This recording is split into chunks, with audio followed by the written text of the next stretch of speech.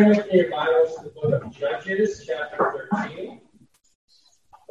The Old Testament story. Judges, chapter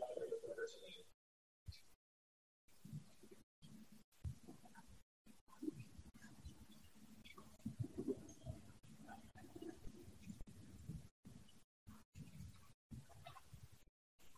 We'll read the entire chapter.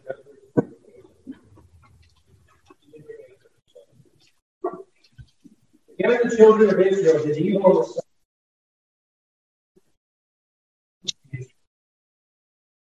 There was a certain man who was so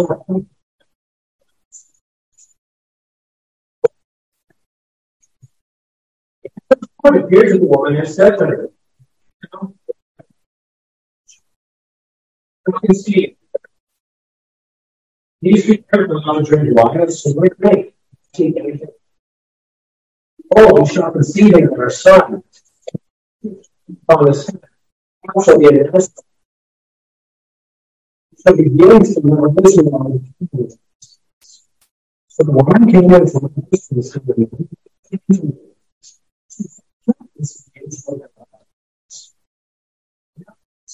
strong. He did not tell me his name. And he said to me, behold, we shall conceive in our son. But drink no wine or similar drink, or be anything unclean. For the child shall be an emissary to God from the womb to the day of its death. Then Manoah praised the Lord and said, "No more." He said to the man of God, teach us what we shall do to the child. And I listened to the voice of the man. The angel of God came to the woman again as she was sitting in the field. But Manoah, her husband, was not with her. Came to the other days. So when he came to Manoah, he said to him, "You have to spoke to this woman."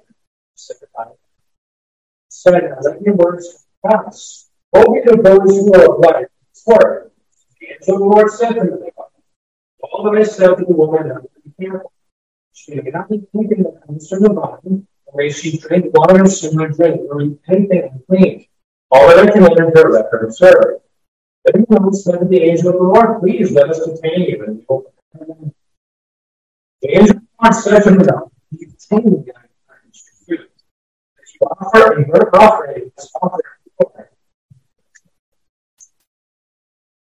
Manoah said to the angel of the Lord, "What is your name?" Your words come to pass, and they honor you.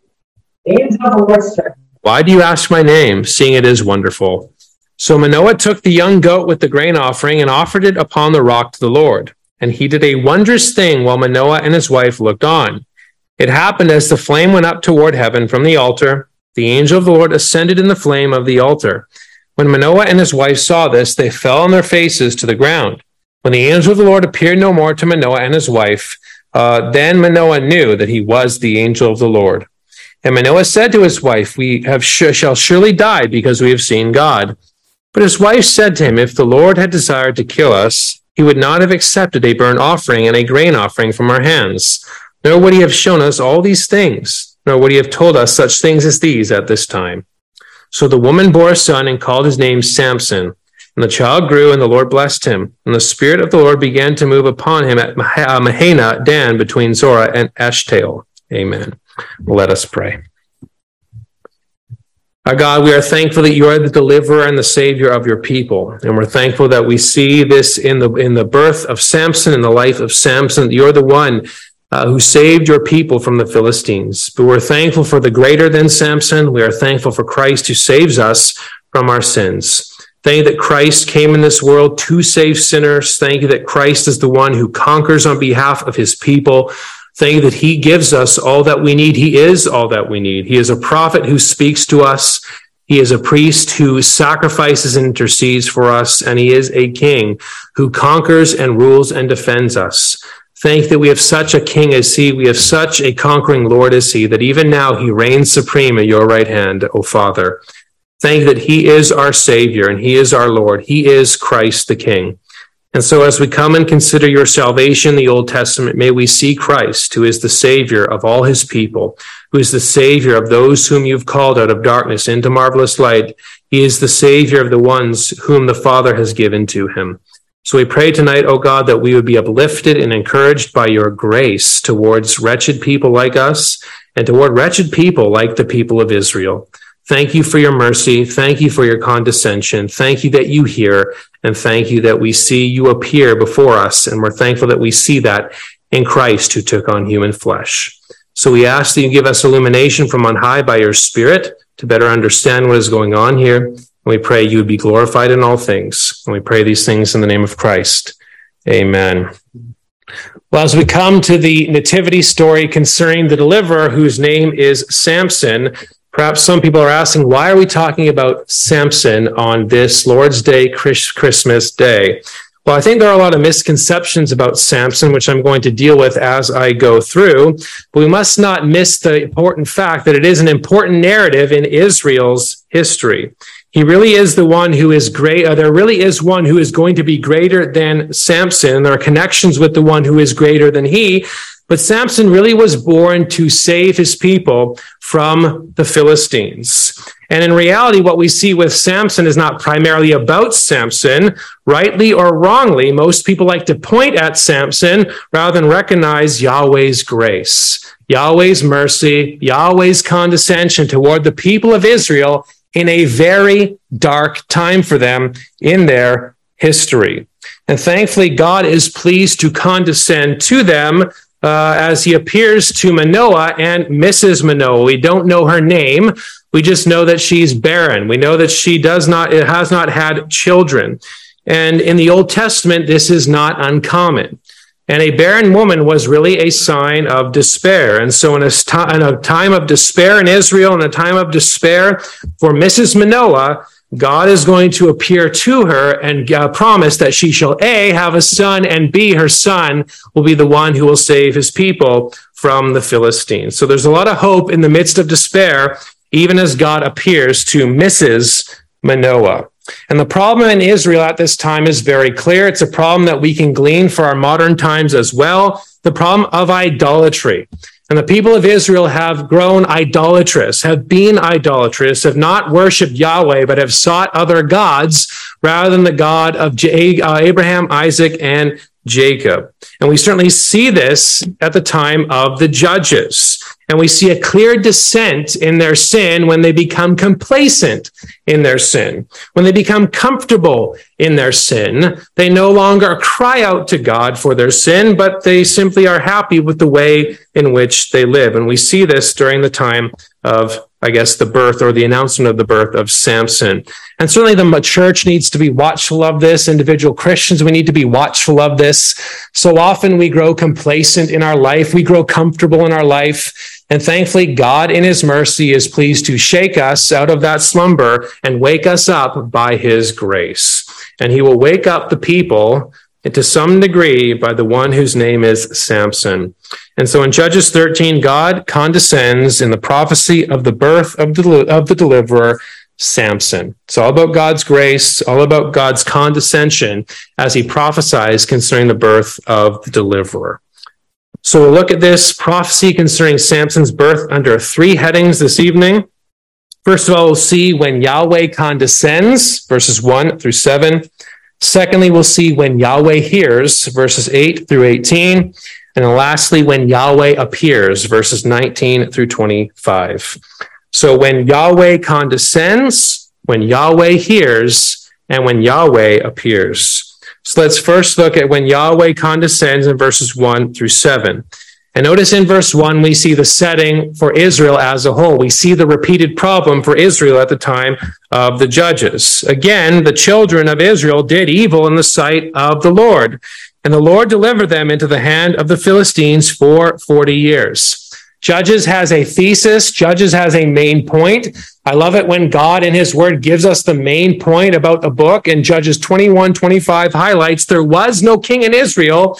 Everyone did what was right in his own eyes. Not only did they do evil in the sight of the Lord, but they did what was right in their own eyes. Judges is the negative side of Israel's history. Joshua is the positive side in a lot of ways of Israel's history. But Judges, there's a lot of sin that we see. in it. I know we like all the Ehuds and the Samsons and the Shamgars, but there's a lot of bad stuff that goes on at the time of the judges. The people really are in great. The problem is not so much their being handed over; it's the problem of their sin before God Most High. So the cycle in Judges is really sin, oppression, and deliverance. Sod. The people sin, the people are oppressed, and then God raises up a judge to deliver them. They cry out in pain, not so much a confession of sin, but they cry out in pain, and God is pleased to deliver them. So the specifics of this time, which sets the scene for the narrative with Samson, is that Israel's been occupied for 40 years. The Philistines, that arch nemesis in a lot of ways for the people of Israel. The Philistines play an important role at the time of David. Goliath of Gath is from Philistia. And so it's an arch nemesis, a problem people that Israel had to deal with, and now they're under occupation under the Philistines. So the people were evil. Israel was evil. God hands them over because of their sin. But one key difference in Judges 13 compared to the other times in Judges is in this case, the people do not cry for help. Notice it just says he handed them over, and then boom, we go right into the prophecy concerning the birth narrative. What that highlights for us is that the people have grown accustomed, A, to their sin, and B, grown accustomed to servitude.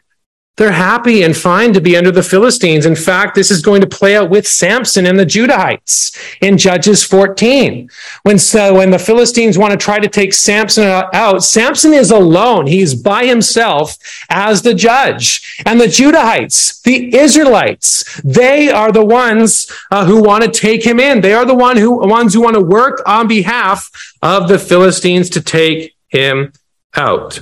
And so this is what happens in Judges 14, but we see they do not cry out for help, yet this is when God appears for the good of Israel.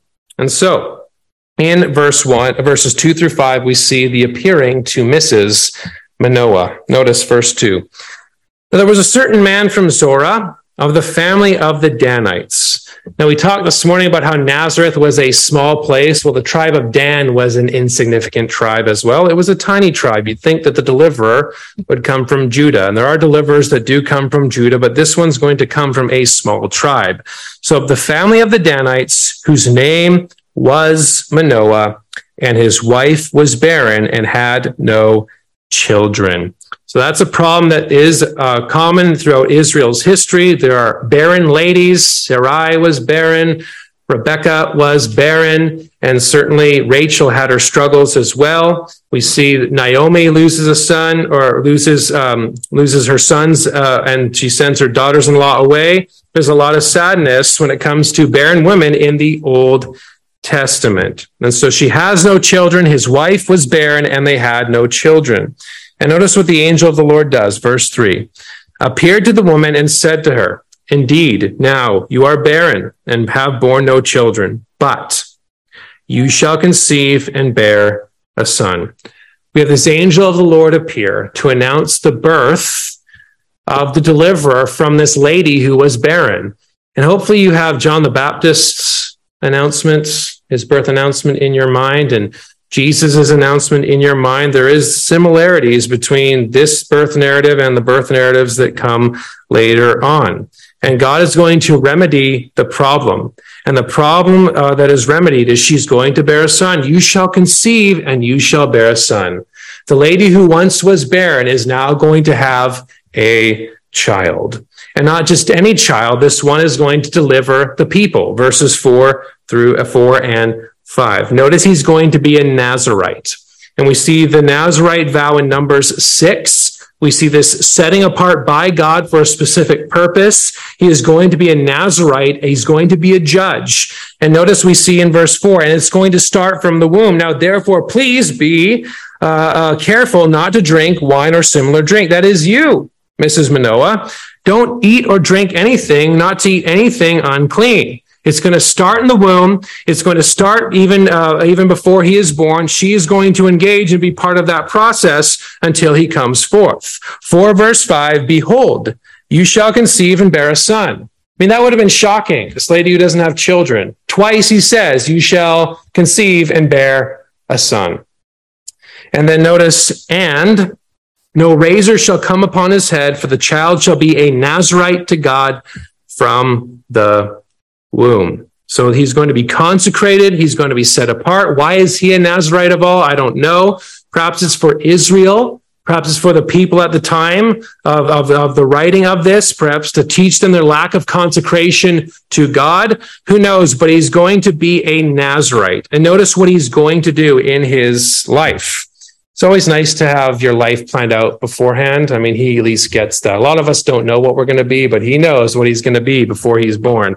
And he shall begin to deliver Israel out of the hand of the Philistines. He's going to start to bring salvation. Now, that's going to come later on from the Philistines, but he's going to start. He's going to deliver the people. He's going to save his people.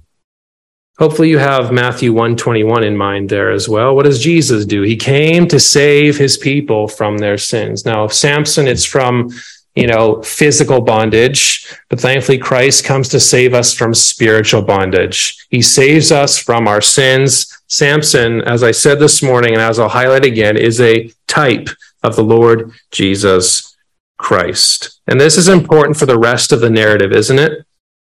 I think there's a lot of overblown criticisms concerning Samson. Every time I talk about Samson, I like to defend my friend in a lot of ways. Everybody gives him a bad rap.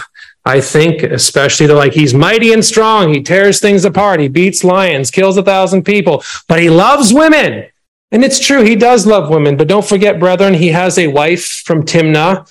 And even in that narrative, in the following section, it says the parents didn't like that, but it says they didn't know that God was doing this. It's for the purpose of going against the Philistines. And then he tries to go get his wife back after she's given to somebody else. I mean, we always forget that part of it, right? He grabs a couple donkeys. I can't remember what they are, but he grabs a couple livestock. I want my wife back. And he's like, well, I gave her to somebody else. So he loves his wife in that way. I know we get mad about how the fact he goes into a brothel, but as it says, he comes out at midnight, not in the morning. That is, the enemies were waiting till morning, thinking he was going to come out then, but he goes out at midnight. And so perhaps he doesn't engage in fornication. Perhaps he's doing it as a military tactic, and he goes and grabs the gates and he runs towards a mountain and holds them up over towards Israel to sound the battle cry. We kind of forget that part of it. Now, it is true going into can have a sexual connotation. That is true, but we never have any idea of that when it comes to the spies in Joshua chapter 2. So I could be wrong with that, but he does leave at midnight. That's very clear. And his purpose is for a military purpose. And also his hair grows back. Also, he's alone in his judgeship. We forget that part of it, right? I mean, would we be able to do anything by ourselves the way he does things by himself? I mean, God is with him. And he does succeed in chapter 16. I remember hearing a Reformed preacher. I think I've said this before. He just ripped Samson the whole time. I know Samson's got his problems. I know the stuff with Delilah. I get all that, but let's be honest. If a woman says, why don't you love me? Why don't you love me? Why don't you love me? Why don't you love me? 1,000,000 times over, you would all give in too, wouldn't you? I mean, we'd all give in. He was vexed to his soul. Finally, okay, it's my hair. There it is. And shaves his head. I mean, he's a man. He's by himself. He is the one who's engaging in his task by himself. But remember this preacher ripping on him, how terrible he is, how awful he is. And he preached chapter 16, and he only got to verse 21. He forgot verse 22, because in verse 22 it says, however, the hair of his head began to grow again after it had been shaven. After his strength is taken away, his hair begins to grow back, doesn't it? There's a hope there, isn't there? As he's going to go into the belly of the Philistines, he's going to take them out according to his purpose to save his people. We can't forget verse 22 when we preach verses 1 through 21. That's enough of my rant, but verse 5 is important. When it comes to the whole narrative of Samson, he will begin to deliver Israel out of the hand of the Philistines. And so, Mrs. Manoah gets this prophecy from the angel.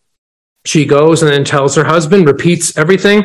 So the woman came in verse 6 and told her husband, saying, a man of God came to me, and in his countenance was like the countenance of the angel of the Lord. Very awesome. To her, it was like a person. We know it's more than a man. It's a theophanic appearance, a theophany, but it seemed like a man to her. And so she did not ask his basic information. Well, where are you from? Who are you? What's your name? But I did not ask him where he was from, and he did not tell me his name. And he said to me, behold, you shall conceive and bear a son. Now drink no wine or similar drink, nor eat anything unclean, for the child shall be a Nazarite to God from the womb to the day of his death. So repeats the command that was given to her.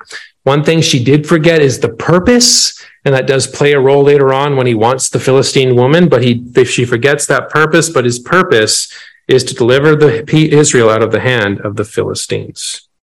Now, I think one thing we see in verses 1 through 7 is God in grace appearing.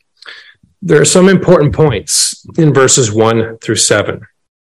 Israel is content in their sin. It's a small tribe. And there's a nameless mother of this Savior. And especially that first point, Israel is content in their sin. Yet Yahweh saves them anyway, doesn't he? David says, for if Yahweh's help were given only when prayed for it, only when we asked for it, only when we had sense enough to speak it, what paupers and orphans we would be. But I'm not saying we don't pray to God. We should pray to God. I believe that. But isn't God so gracious to protect us from the things we don't pray for but should pray for? Amen. And that's what he is doing here. That's what he's doing for the people of Israel here. They didn't ask for it. They didn't cry out, but God in grace appears to them. And think about your life and your conversion. Were you seeking God? Yet Yahweh saved you anyway. That's how gracious and good our God is. Deliverance will come from a small tribe and come from a nameless woman. So that's when Yahweh condescends. Let's then look secondly at when Yahweh hears, verses 8 through 18. Notice how he listens to Manoah, verses 8 through 10. So Mr. Manoah did not see it. So he praised the Lord and said, "O my Lord, please let the man of God whom you sent to, come to us again and teach us what we shall do for the child who will be born. What shall we do? What shall happen? Does he not believe his wife? I don't know, but he prays. He wants to see this man of God." And notice verse 9, and God listened. God listened to the voice of Manoah, and the angel of God came to the woman again as she was sitting in the field. So he appears to Mrs. Manoah again, rather than Mr. Manoah. And so she runs, verse 10, the woman ran in haste and told her husband and said to him, "Look, the man who came to me the other day has just now appeared to me." So Mr. Manoah asked, and God answered. And so she goes, and even though it's not to him, it's to Mrs. Manoah, but Mrs. Manoah goes and grabs Mr. Manoah. I guess we can just call him Manoah, but brings Manoah to speak with this one. And notice he speaks to Manoah, verse 11. So Manoah arose and followed his wife. And when he came to the man, he said to him, "Are you the man who spoke to this woman?" And he said, "I am." And Manoah said, "Now let your words come to pass. What will be the boy's rule of life and his work?" And notice how God obliges. God has already told Mrs. Manoah, here's what's going to happen. Mrs. Manoah has already told her husband, here's what's going to happen. And yet Mr. Manoah wants to hear it again. And God obliges, doesn't he? God, through the angel of the Lord, says to him, "Of all that I said to the woman, let her be careful. She may not eat anything that comes from the vine, nor may she drink wine or similar drink, nor eat anything unclean. All that I commanded her, let her observe. Observe all that I have said." Now he's affirming the words to Mr. Manoah. Yes, all that I said to your wife is true. This is God being kind once again, God being gracious once again to Manoah to hear and affirm what he had said to his wife. So Mr. Manoah prayed to God, and God heard. Brethren, God really has time for his people, doesn't he? We ought not to think he doesn't. He is not like you and I. He is infinite in every way, and he hears us with all we need. He hears us in all our troubles. He hears our sighs and our tears. We can go to him with anything, and he can handle it, for he is the infinite God. Let's be honest. Sometimes we do not have time for other people, right? Sometimes we can grow impatient. Sometimes we can grow tired and weary, but God always has time for his people. So he speaks to I'm going to keep saying Mr. Manoah, but he speaks to Manoah, and notice what the angel of the Lord says. Well, first of all, they say, please stay with us. They're being hospitable. Verse 15. They're entertaining angels. Then Manoah said to the angel of the Lord, please let us detain you, and we will prepare a young goat for you.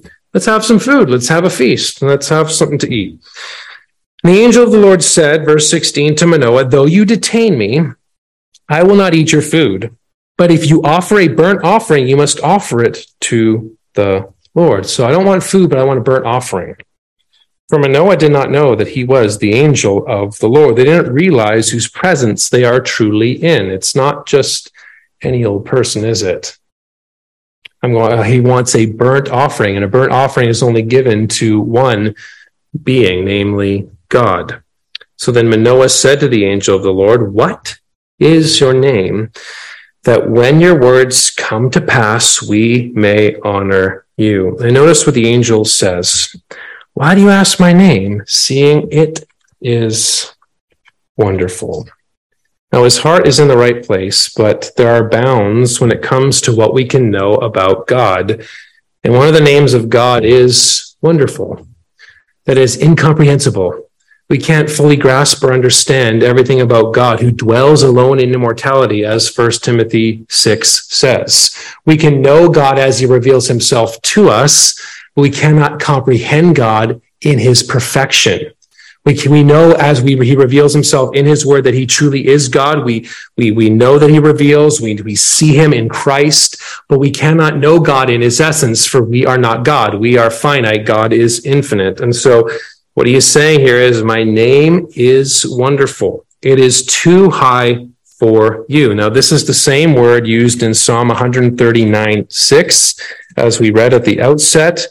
This is the adjective. There's other words or other, it's also a noun form as well, but Psalm 139:6, when he talks about how God searches and knows God's infinite knowledge, and then he gets to verse 6, such knowledge is too wonderful for me. It is high. I cannot attain it. We can't know everything, but God knows everything by one indivisible, undivided act. God knows all things intuitively. God knows all things infinitely.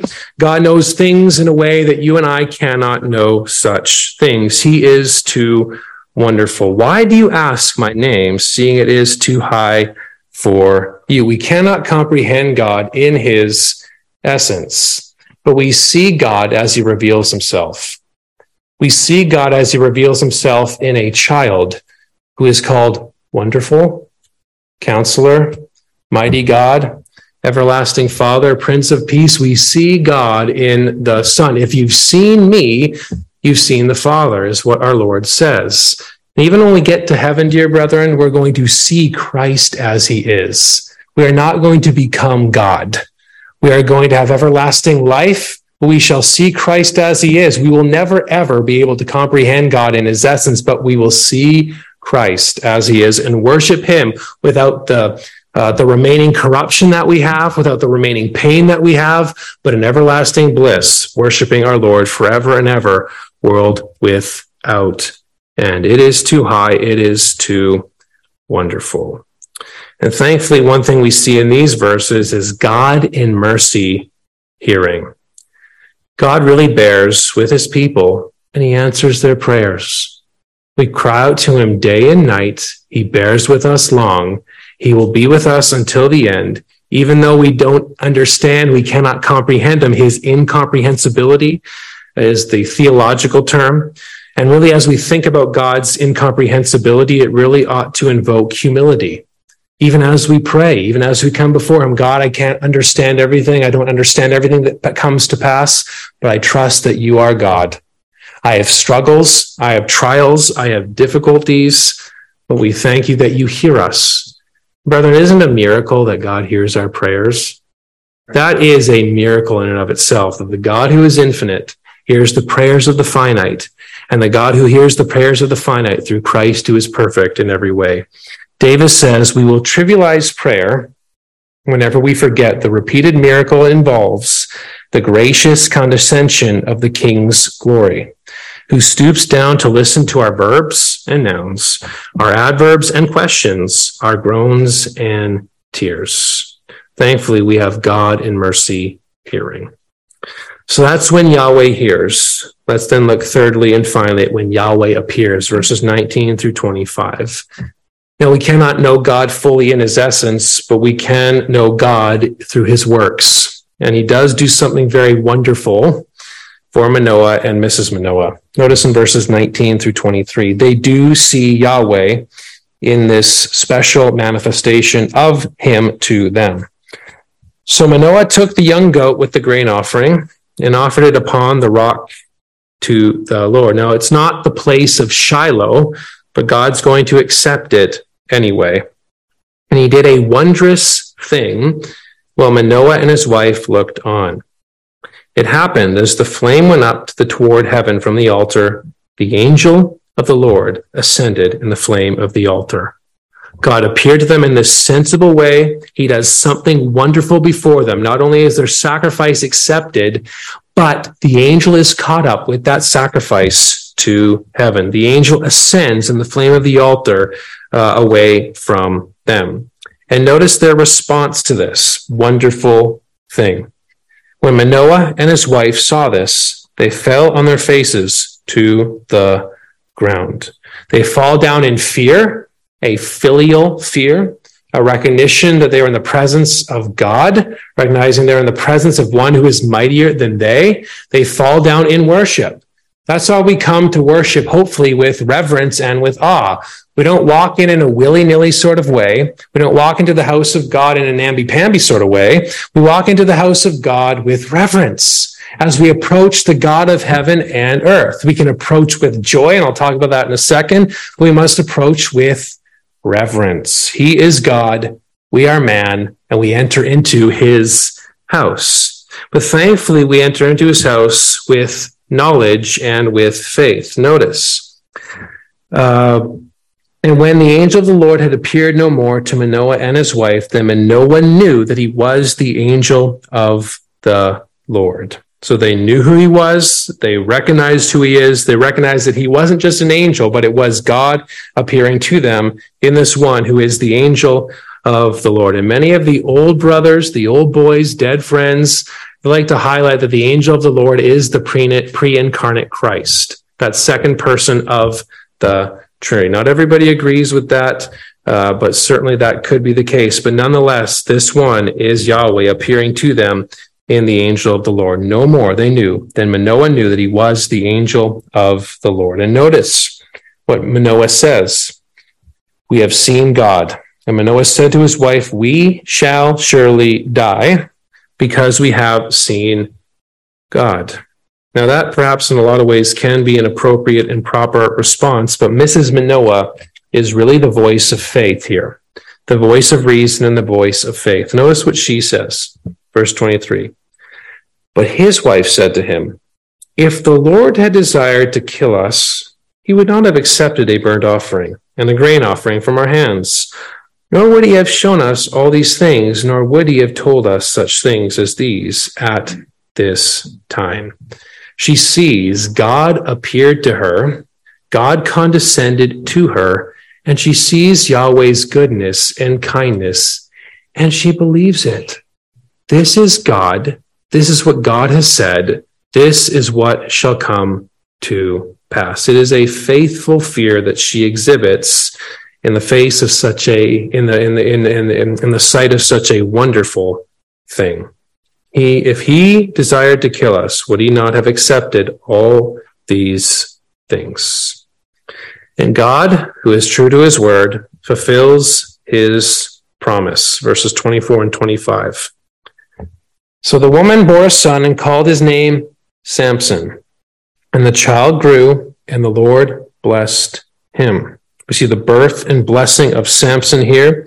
And the Spirit of God, the Lord, began to move upon him at Mahana, Dan, between Zorah and Eshtaol. We see that God's exceptional salvation comes in a time of exceptional difficulties, right?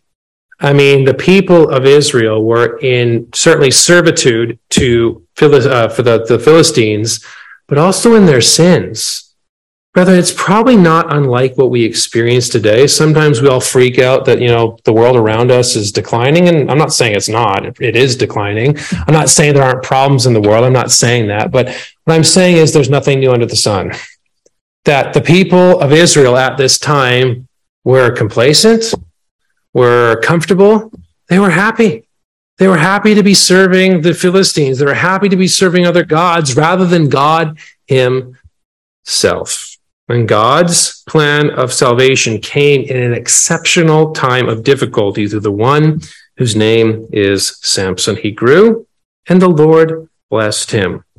I noticed the Spirit of the Lord began to move, verse 25, upon him. The Spirit of the Lord is important in the book of Judges. And certainly it's important with David. Usually the Spirit of the Lord comes upon various deliverers in a special way, highlighting and signifying that they are the ones who bring about deliverance. Now, it's a little different with Samson. It comes upon him at various times, not fully.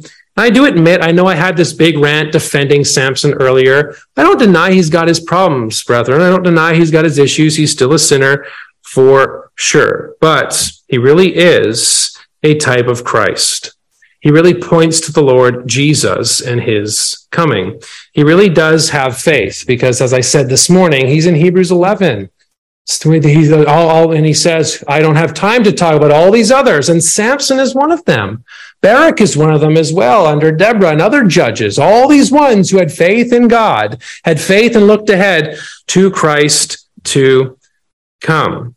And he's going to begin and engage in his task to take and save his people from the Philistines. He'll take a wife first, but eventually, as he is carried away in shackles, he will be the one who saves his people in the end. In 1631, he is buried between Zorah and Eshtaol in the tomb of his father Manoah, and he judged Israel 20 years. So he judged a long time, and he brought deliverance for the people. And Samson does say in verse 20, Lord, O Lord God, remember me, I pray. Strengthen me, I pray, just this once, O God, that I may with one blow take vengeance on the Philistines. And Samson took hold of the two pillars which support the temple, and he braced himself against them, one on his right and the other on his left. And Samson said, let me die with the Philistines. And he pushed with all his might, and the temple fell on the lords and all the people who were in it. So the dead that he killed at his death were more than all he had killed in his life. He does bring deliverance for them. Well, I think one thing we can see in these verses here is God in majesty be fearing. That is, fear and faith go together. We trust in what God has said, but we also recognize who God is. That's why it's important for us to know who our God is, that we might know how to worship him and know our demeanor when we come and approach him as we worship him. That is, we must approach him, as we've said, with reverence and with awe. We must approach him with joy, but also with trembling. Davis says sometimes we can have one without the other. We are prone to extremes. And so Davis says some can shudder but never smile before God. That's not right. Some of us have a reverence without assurance. That's not good either. Others can so focus on God's nearness that they risk turning warm intimacy into cheap familiarity. But the Bible keeps us in bounds. Rejoice with trembling. Fear and faith go together as we worship the God over all who has redeemed us and saved us through Christ. And as we saw this morning, I think Matthew 2:23, when Jesus or when Matthew says that he shall be called a Nazarene, the way that word is used there probably can refer to three places. I said Isaiah 11, Isaiah 53, but also Samson in Judges 13. One who is the Nazarite. one who shall be called a Nazarene, the one who shall be the deliverer of his people. And so the New Testament nativity story is also one of deliverance. That is, the one who is greater than Samson, namely Jesus. Samson points to Christ. Christ who would save his people from their sins. And that's what God does. There may be many people here, someone here, that who is not seeking God. You may not even think you are forgivable, but God saves and forgives wretched sinners anyway. If you believe on him, you shall have life everlasting. Believe in this God, believe in this Christ, believe in what the Bible said about those who believe that they shall not die in their trespasses and sins. If you believe on Christ, you shall have everlasting life. Christ is the message of hope for people in hopeless times. And these birth narratives highlight that very thing. Well, let us pray. Our great God, we are thankful for your great salvation, for undeserving, wretched people like us. Thank you that we were not seeking you, but not that we loved you, but you first loved us. Thank you that you sent forth your Son to be that propitiation for us. We thank you for sending forth your Son, born of a woman, born under the law, to redeem us who are under the law. Thank you for all that redemption that we see in the New Testament. Thank you for the redemption that we see in the Old Testament that points to Christ and all that he does for us.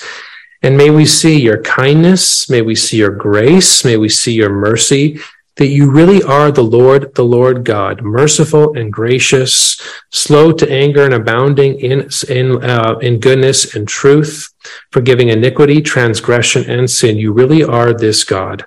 And thank you that what we see in your word and even the words we just prayed teach us about your goodness, that you are the one who is infinite. You're the one who is unchangeable. You're the one who is eternal.